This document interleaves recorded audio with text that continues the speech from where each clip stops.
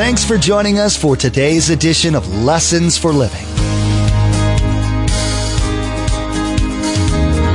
His word so fresh in our hearts abound. His word made flesh in the here and now. A new life is beginning. Lord, let us hear your lessons for living.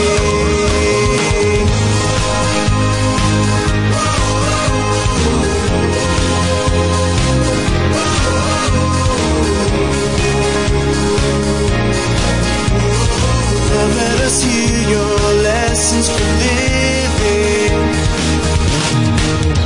Matthew 18 says, you be the mature person, go to them. Well, I didn't do anything wrong, Pastor Mike. Go to them anyway.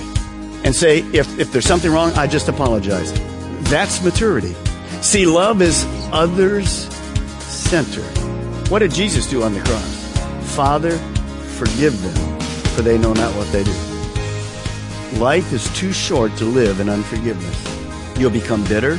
You'll never enjoy life. It'll affect every aspect of your life. Would you just obey the command you just read? Make it right.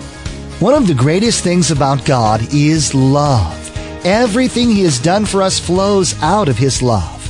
When you meet people who are full of hate, it's because they've never known or accepted love for themselves. When we allow God's love to be poured into us, we can't help but be obedient and pour God's love into other people. This is what Pastor Mark has been telling us during his teaching in 1 John. You see, love is a verb. That means it's an action word. We must do love. We must show people this kind of love. It's not just words, it's actions. Remember, there's quite a few ways to receive a copy of Pastor Mark's teaching. We'll be sharing all that information with you at the end of this broadcast. Now, here's Pastor Mark in the Gospel of John, chapter 14, verse 15. With our continuing study entitled, Responding to God's Gift of Love. Lord, let us hear your lessons for living. The words, I love you, were good. Now, here's what I want you to do. I want you to turn to your husband and say this. If you really love me, you'd take me out for lunch. Go ahead. Come on. Tell him right now. Man, this is a date place. Vieira, come on, tell him. Sebastian, come on. Now, I know what some of your husbands are going to say. I'll take you for a coffee. Oh, you generous giver, it's free. Come on. All right. So, love is not just a word. It's an action. It follows through from the words. And you'll discover something. It's a verb. John 14:15, look at it. Jesus says this, if you love me, you'll obey what I command. So we discover there's a direct connection between love and obedience. If I'm going to respond to God's love, I'm going to respond with praise and words, but I'm also going to respond with loving actions, obedience. But then Jesus went on to teach more. Watch what he did. In Matthew 22:39, he says this, and the second great commandment is to love your neighbor as yourself. In other words, neighbor means people in general, family, neighbors, co-workers, fellow believers. Amazingly, Jesus speaks, even our enemies. So what Jesus says is this, you can't separate, remember the triangle, loving God, but ignore people. No, loving God, you're going to love people. If I love God, I will love other people. But Jesus didn't just teach about love. He modeled it. He proved it. Look at verse 9. This is how God, notice, showed. I'll talk a lot about this at the end. We have to show love to our world. This is how God showed his love among us. Well, how did he do that? He sent his one and only Son into the world that we might live through him. This is love, verse 10. Not that we love God, but that he loved us and sent his Son as an atoning sacrifice for our sins. So, God himself showed love. God so loved the world, he gave. He's generous. He didn't just say, I love you, but he gave. He gave his Son. And when it came to Jesus, Jesus didn't say, God, I love you, but I'll obey you. And he did something for us. He obeyed God and went to the cross, paid for your sin. So how do I respond when that happens in my life? Some of you yet have never responded at our campuses to God's love. You've never asked God to establish a relationship with you. It was amazing. Last night I was watching, every once in a while I watch this interesting, he's a priest, but he's definitely a different priest. And he's talking about, I have altar calls, I have people come down and accept the Lord, and my eyes are open, and this guy is amazing. And what he said is, as I'm teaching, there's so many people that they just come to church and that's it. They think they're going to heaven. He said, no, you have to have a personal relationship with Jesus Christ. Hello, yes. See, that's love. So you have to respond to God's love, not just with words. But I'm going to give you an opportunity at the end of the service today. You respond to God's love with repenting of your sins. You can't fix yourself. You believe that Jesus did die for you, and you receive him by faith into your life, and then you begin walking after him. Now, I wrote a response to how we are to respond to God, and it's a Balmer translation, so you already know there's a problem with it. So look at verse 11. Let me read it to you.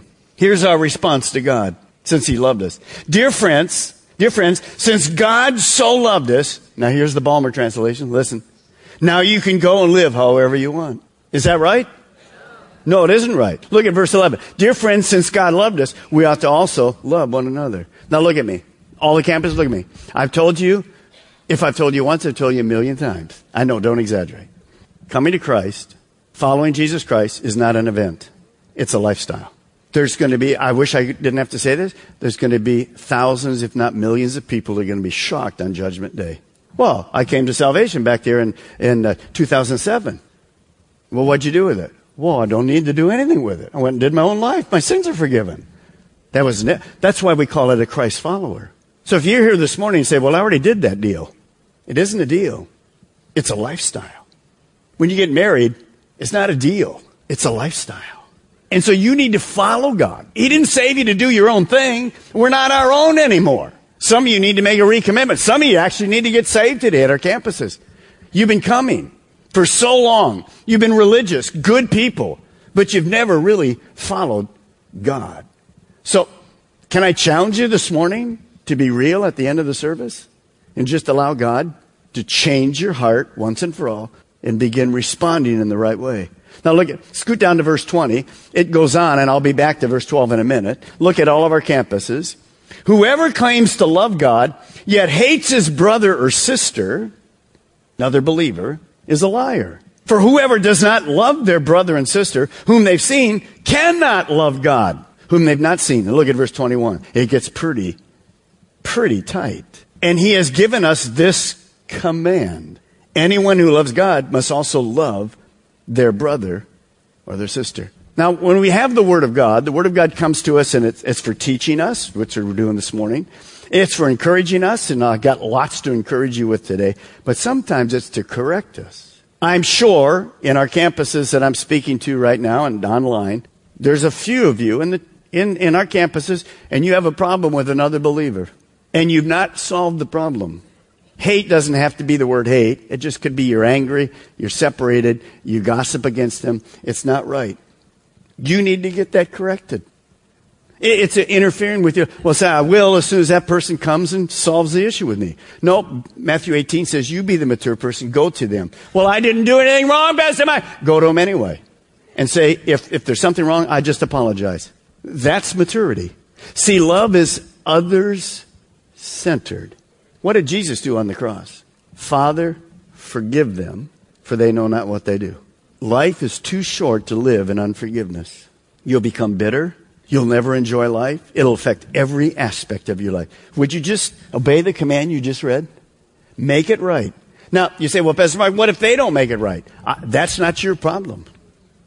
You do what God says, and you're finished. They then have to respond to God.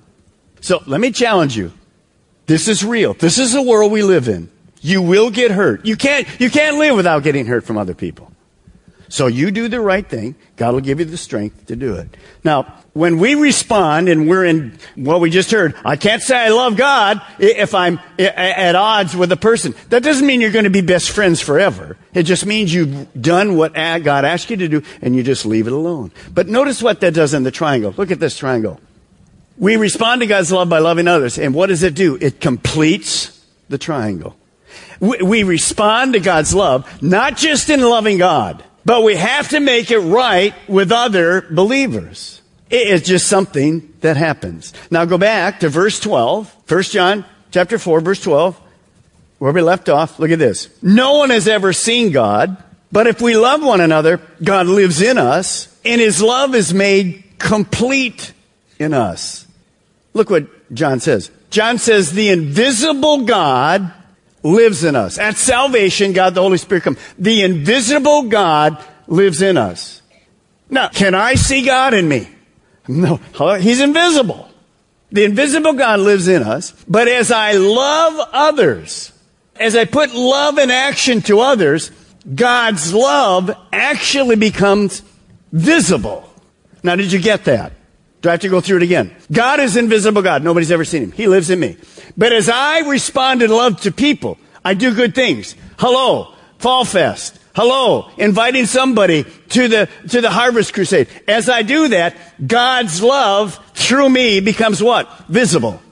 It can be seen. When Jesus walked the earth, did they know that God was love? Yes. Because how? Because he showed people. He loved people. He loved sinners. He loved to be around hurting people. He was always in fact, he was known as a friend of sin. He was a woman committed adultery many, many times. He just loved her. And that showed us that God is love. So my actions make the invisible God visible. Because there's a definition we started with and you saying it this morning. Let's see if you can say it again. Because God is. All right, there's 4 of you. Let's try it again. When I do a good thing for God, it makes God visible because God is love. And the world sees it. Have you ever had somebody say to you, we've had people say this to us, why are you doing the crazy Fall Fest thing? Why are you doing all that? Because... Now, what do they think about the church? Only that the church is what? After whose money? Their money. But we do it free. Maybe I need to rethink it. Hello! That's what it's all about. Do you get it? Because they don't think about God the way we think. They're angry. They think he's aloof. Now, look at verse 13. This is how we know that we live in him and he in us. He has given us his Spirit. And we have seen and testified that the Father has sent the Son to be the Savior of the world. John saw all these things when Jesus was walking with him. If anyone acknowledges that Jesus is the Son of God, God lives in him, and they in God. And so here's the word again, we know and rely on the love God has for us. Here it is again. Say it with me. God is love. And whoever lives in love lives in God, and God in them. Remember, at salvation, God put the Holy Spirit in us so we could know we're children of God. It actually looks like this. See this verse, Romans 5:5? I love it. God has poured out his love into our hearts by the Holy Spirit, whom he has given us. Now, watch this. At salvation, God put the Holy Spirit in me. And the scripture that you see there, watch this cup, watch this. He pours out his love into my heart. He pours out his love into my heart. So, now what am I to do with that love? Or just keep it? No, you'll see, we're all going to sing a song at the end today. His love just continues on and on. So you say, well, if I give it away, Pastor Mark, there's not going to be any left. Hello. He's God. So when he pours out his love on us, what am I supposed to do with it? I'm supposed to pour it on somebody else. That's how the world knows. Now, I know you don't have a cup yet, but hold your cup out. Come on, everybody. I know, in the back, been here 12 years, I ain't holding my hand. Hold your hand out right now, would you? Hold your hand out. Now, God's pouring his love into you. Just pour it out on your neighbor right now. Would you, at all the cameras? Just pour it out. Just pour it out on him. You don't understand what you did. You really don't understand what you did. Well, look at me. Look at me. The Spirit just spoke this to me. By this will all men know that you're my disciples, that you love one another.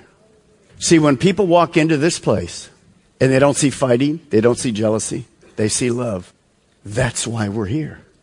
Somebody came last night, person that I've known for a while, but not really well, but they knew somebody else here. And he came up at the end of the service. And he says, everything that our friends told us about this place is true.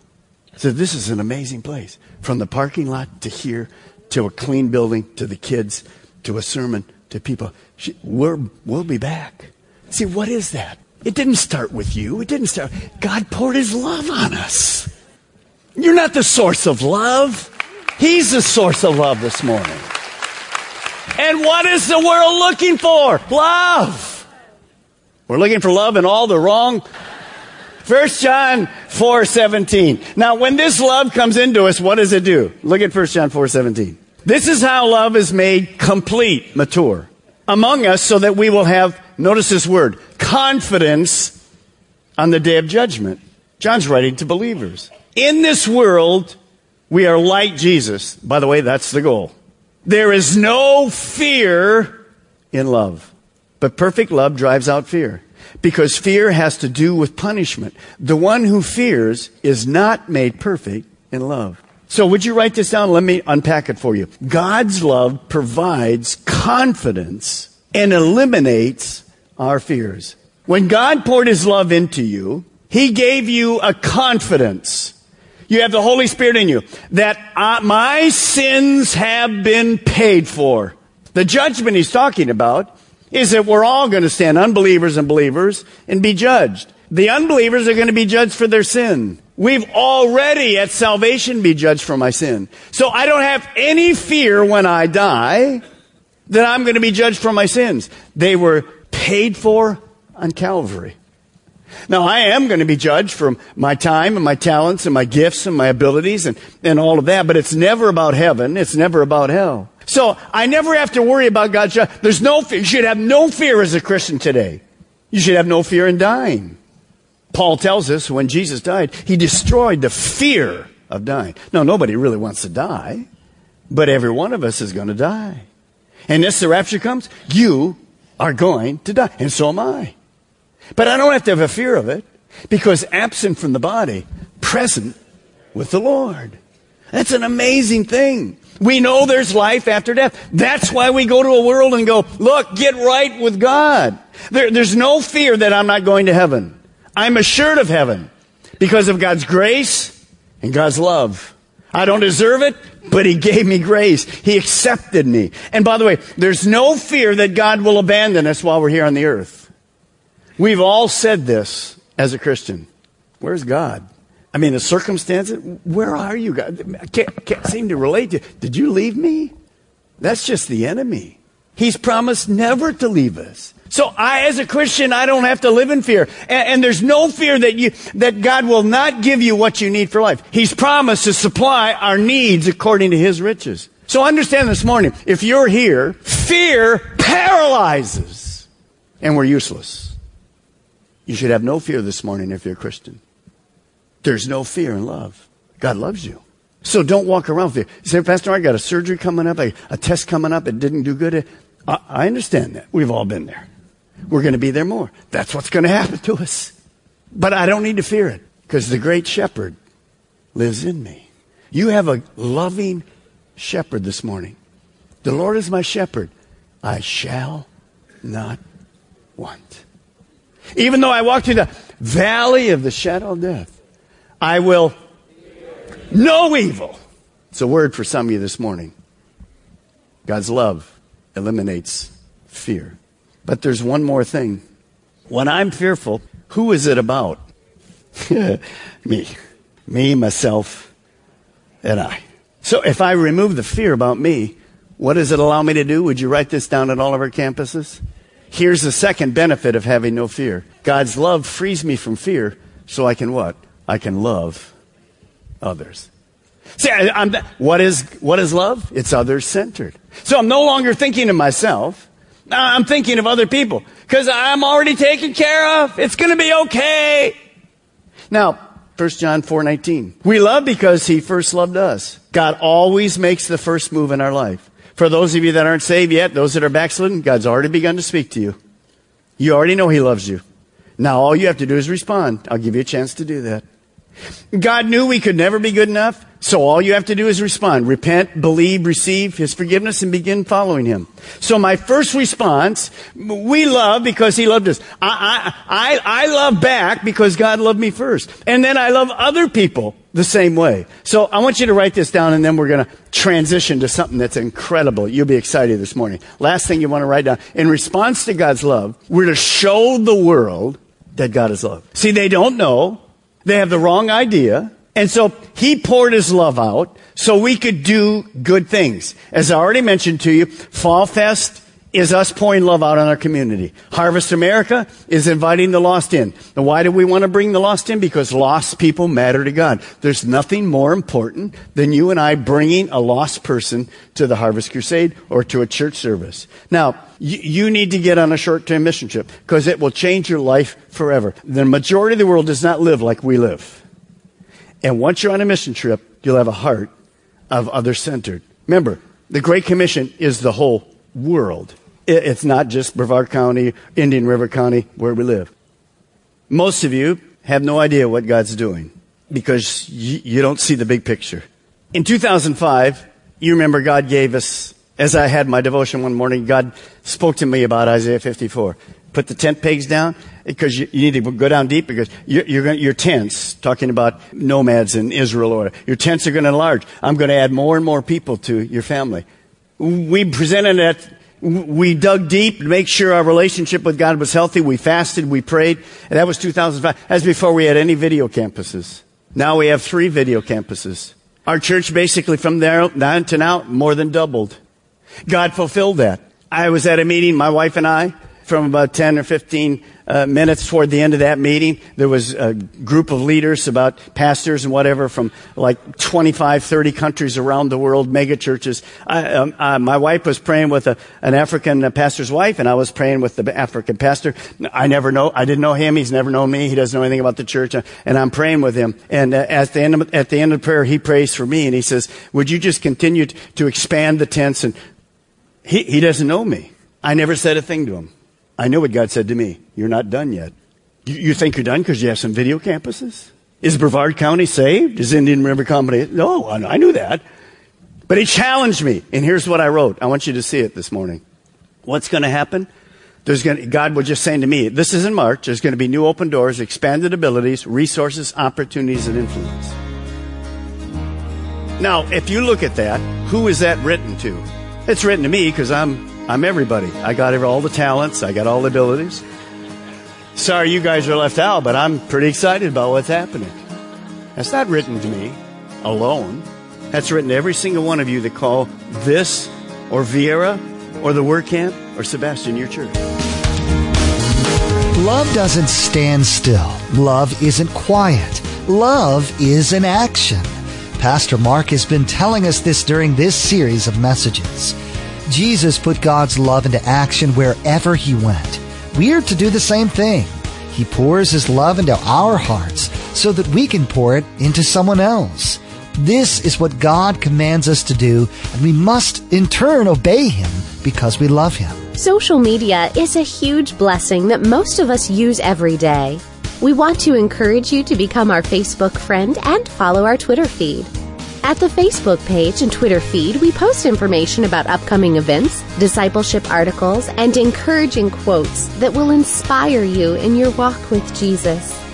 Log on to lessonsforlivingradio.com and follow the links to the Calvary Chapel Melbourne Facebook page and Twitter feed, or simply search for Calvary CCM on Facebook or Twitter. We even have a specific Facebook page for the Viera campus. Simply search for Calvary CCM and you'll see the Viera campus Facebook page in the search results. Again, to like our Facebook page and subscribe to our Twitter feed, log on to lessonsforlivingradio.com. Again, our web address is lessonsforlivingradio.com. Next time on Lessons for Living, we will learn what it means to live right and believe right.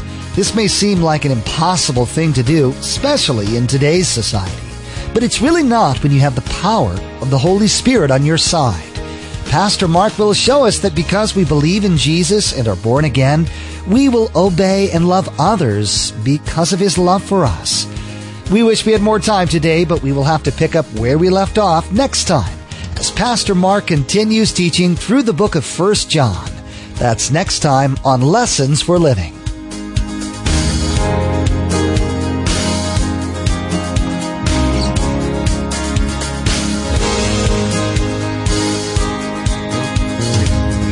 Our eyes have seen and our ears have heard His word made flesh in a hurting world. A new hope He is giving. Lord, let us hear your lessons for living.